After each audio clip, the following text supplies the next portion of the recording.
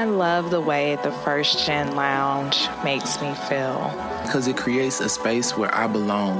Where we're able to create community. The fact that it's a community.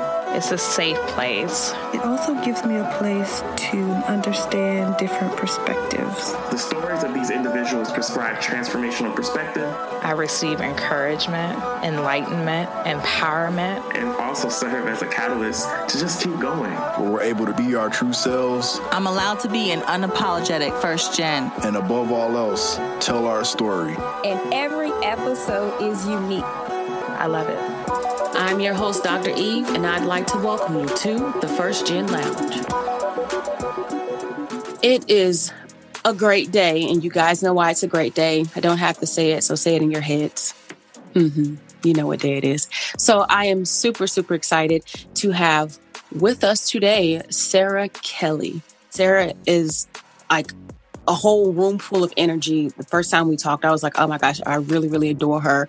And she's taught me something really interesting within the past month or so about cows, which is really funny because I now have a fascination with cows that I didn't have before beyond enjoying a burger. So, hey, Sarah, it's cool. But Sarah, hey, how's it going? It is fantastic. And I'm super, super excited to be chatting with you too. Who knows what kind of fun farm life information we might be chatting about today. All kinds of stuff, because our last chat, we got on farms and cats and dogs and, you know, all kinds of stuff. And it was really cool, our experiences. So you're very fun.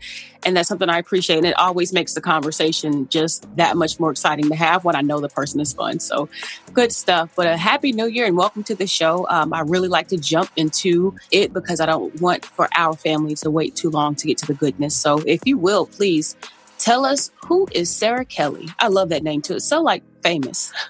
Oh, I love it. It's all the first names, all of them at once. Right. So my story is one of just pure luck. When I was, first I should say that I come from a long line of self-employed high school graduates. And college was always something that kind of lurked in the stratosphere, but was never like really talked about a lot of my family. And so when I was in high school, I was like a really undermotivated student. I was not a scholar by any means, but the choice was, you know, after graduation, go to college or get a job. And really didn't want to go to school, but I really didn't want to get a job.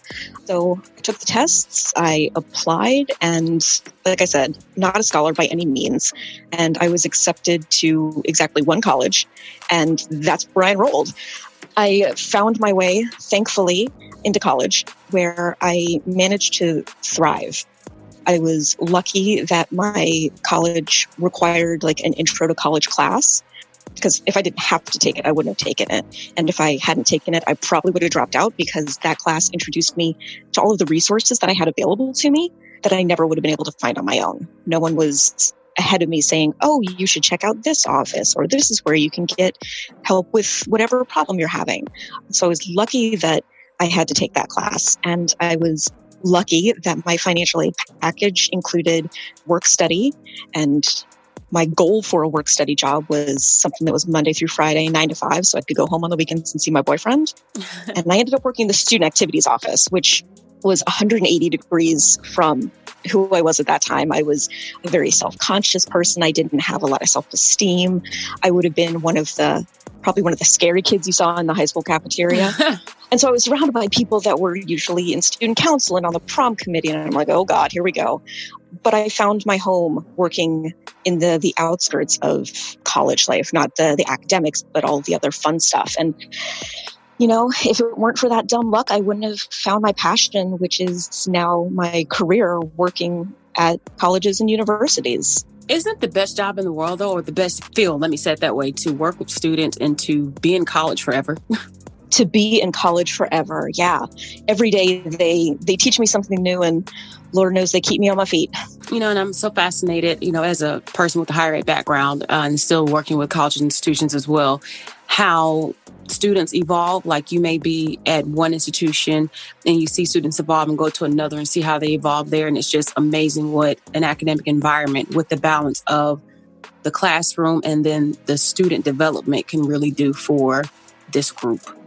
Would you say that with student affairs or student activities as a whole, is something that you got into was an easy career to navigate in terms of finding mentors or understanding what you wanted to do next? Because student affairs is so broad in what it is. And student affairs is not the kind of thing you know about on your first day of college. Yeah.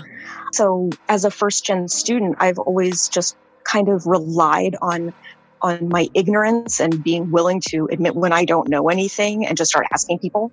Now, granted, it took me a while to get there, but in terms of mentors, the people that I've been fortunate enough to work with have always been just so caring and so giving of their knowledge and expertise that even for someone who's maybe third or fourth generation college student, they were treated with the exact same kind of attention that this lowly first gen student was, who might not have had the same upbringing or background. So I've been really lucky to have some wonderful student affairs professionals. And I should say high five to a bunch of the wonderful women in higher education and student affairs who have encountered along the way. Well, that's always awesome to have people that, have your back, and especially when there are other women in higher education.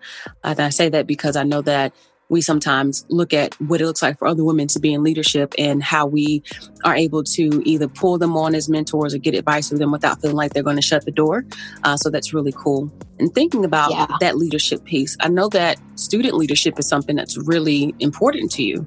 Mm-hmm. Where'd that come from? Like, why so? When I was a first year in college, I was working in the student activities office. I thought it was just a job. I was going to class, going home and doing my homework. And I had never thought of the concept of leadership until one day in the student activities office, my boss practically shook me and she said, "But you are a leader." No one had ever used that word about me before. So having somebody literally say it to my face really opened up my eyes to what leadership development was and could be in general, but also for me. I certainly made my fair share of leadership mistakes in undergrad, but through years and years and years of practice, I'm confident to say that I'm excited to train the next generation of leaders. And I get to do that every single day on my campus. It's really interesting because it seems like college is what really woke up a lot of parts of who you are now. Like I said, you never heard yourself being called a leader. Like, really? Like, wow, seriously? 100%. Like, if the Sarah Kelly from high school could see the Sarah Kelly of today, she would not know who she's looking at. I was so afraid of my own voice. Like, the idea of calling and ordering a pizza would throw me into a panic. And the idea of stepping up and sharing my ideas or even my concerns about a situation was just not a thing. I went to grade school and high school with pretty much the same people my whole life. And so I was never comfortable enough to change who I was for fear of being ostracized. How dare you try and change who you are? You're trying to be someone you're not. But then I went to college and did not know a soul. Nobody from my high school went to college with me. And it really gave me the freedom to try something new. And I made the conscious decision that I was going to be happy. I was going to try new things and really search my soul and find who the real me was. And thank God that happened, because I can't imagine what life would be like if I didn't have all of these, instances here and there that really changed the trajectory of my life. So then how has what you learned about yourself, the leadership aspect, just the self-awareness in general, learning to speak up, how has that translated into your life as an adult? I think a lot of it really just has to do with the fact that I'm not nearly as worried about embarrassing myself as I used to be.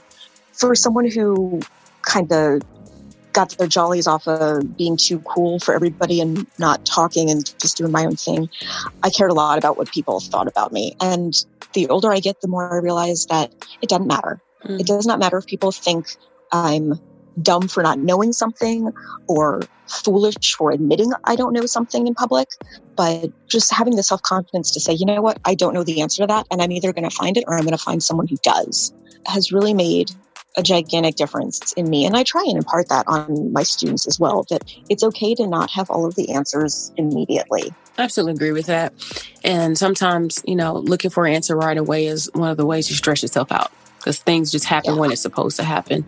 But even thinking about like leadership and what it's done for you and how it shaped you, how would you suggest, or, what do you suggest are ways that student leaders, be it that they're undergraduate or graduate, can really tap into their skills when they think about entering the workplace?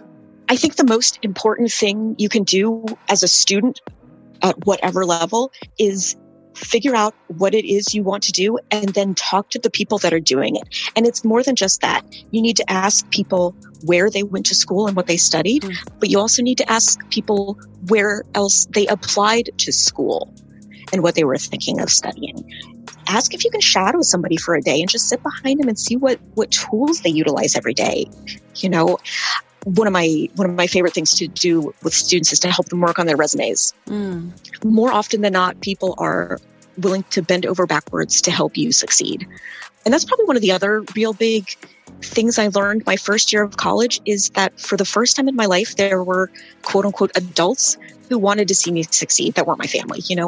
I had never had teachers who cared about my success. They cared if I showed up to class, and they cared if I turned in all the assignments. Didn't matter what grade I got, as long as I did, and they could check it off.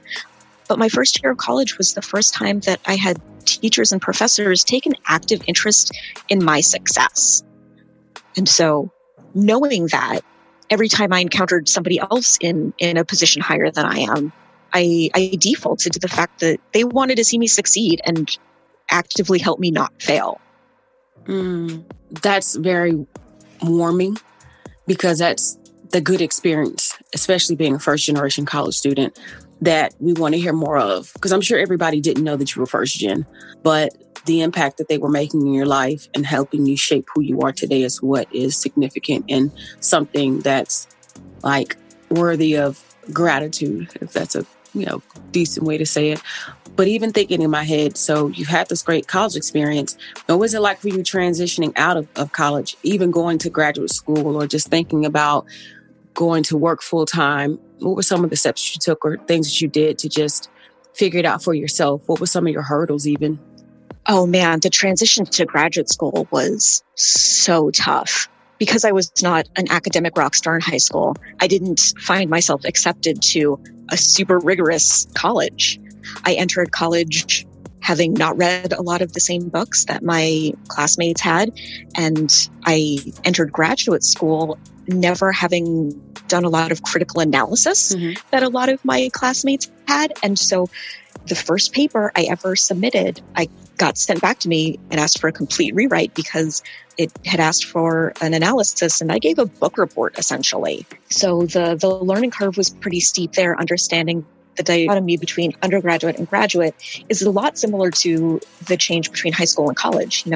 They say in high school they teach you how to regurgitate, and in college they teach you how to study. But I think in grad school it really teaches you how to think and think critically. And I was definitely behind the 8 ball coming into grad school for that.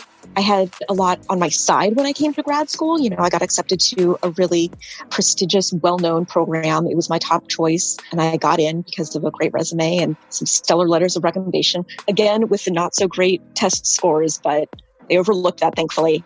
And I was the only person in my cohort who had the involvement background that I did.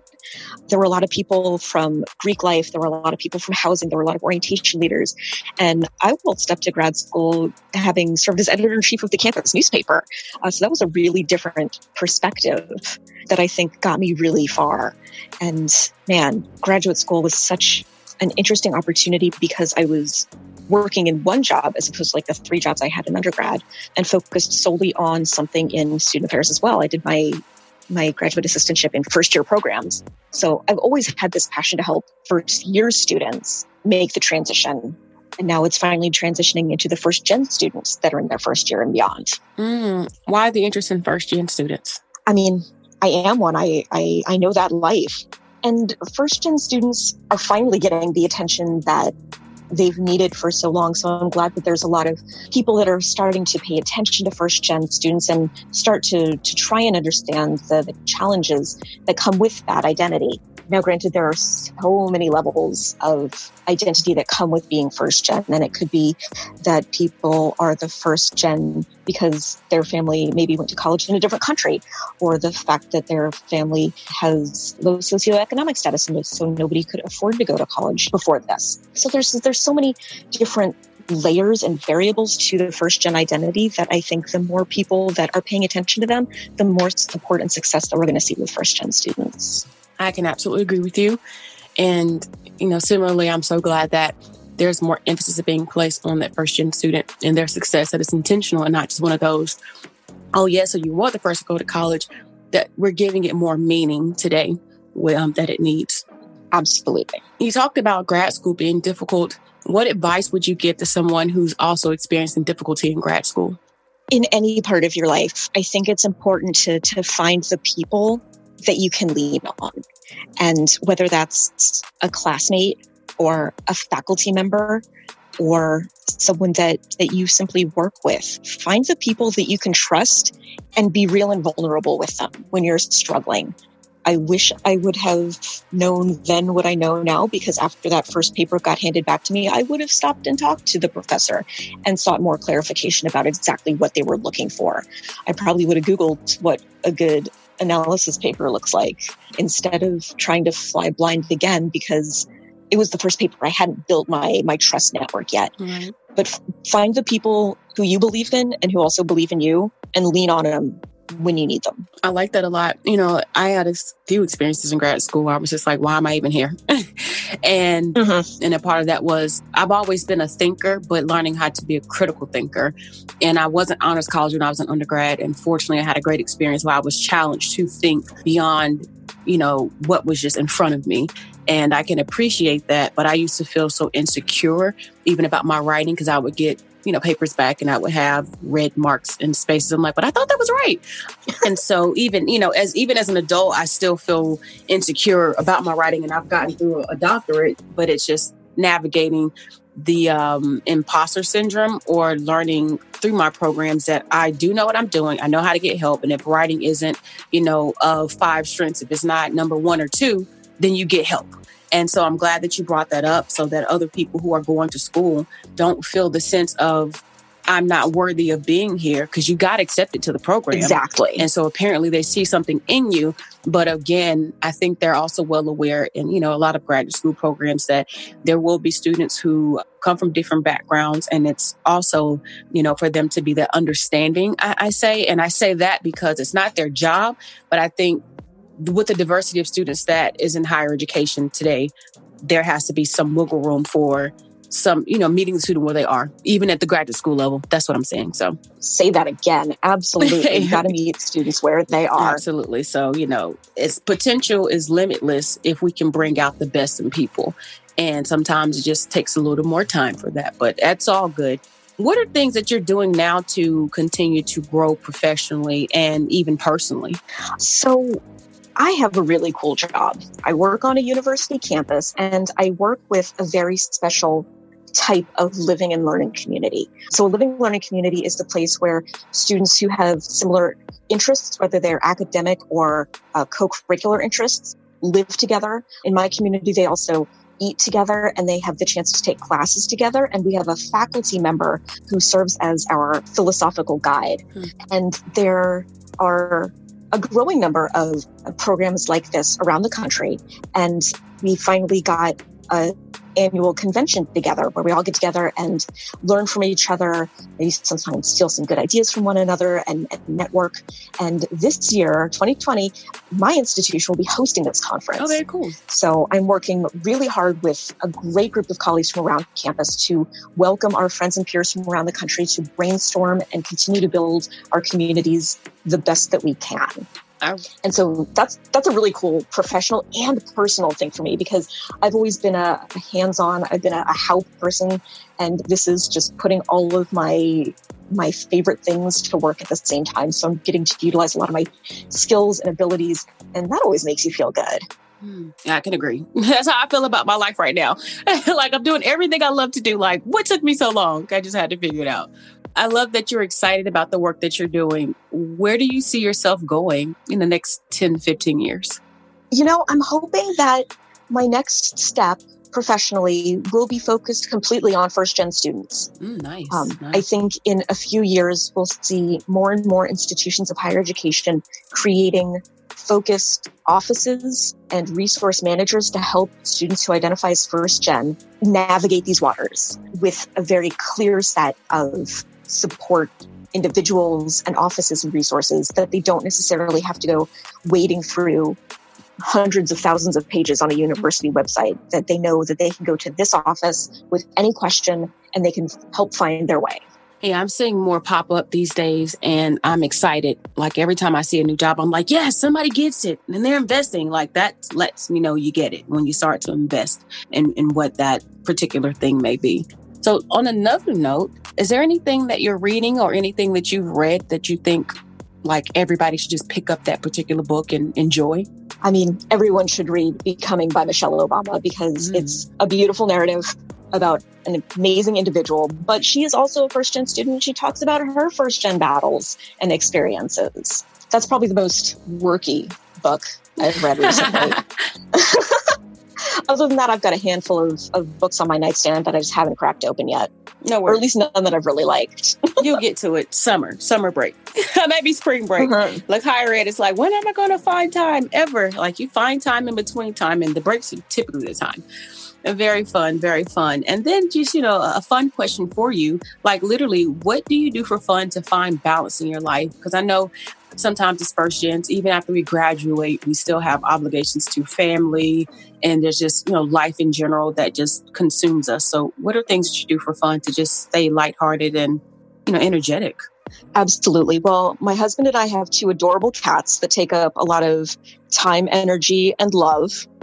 And I'm kind of a nerd because I love board games, I love card games, and really just anything that gets me thinking, but not thinking about the world's problems. I need to know what strategy I'm going to make on my next move, or I need to be paying attention to the cards that are on the table. But I also love watching reruns of embarrassing guilty pleasure TV shows. Although I have started watching Shark Tank from the beginning because I never really got into it when it first started. And it's so interesting to see how business people work in their mind. I've worked in higher ed my entire life. And so my job has always been, here's your money, use it responsibly. Whereas these folks are actively trying to make money. And I don't really understand that world. Oh my gosh, I've been in both worlds now. And I never, ever thought I'd leave higher education. And then one day I was like, I'm going to take, my plan was to take a year off to gather myself and then to go back and maybe just in a different capacity.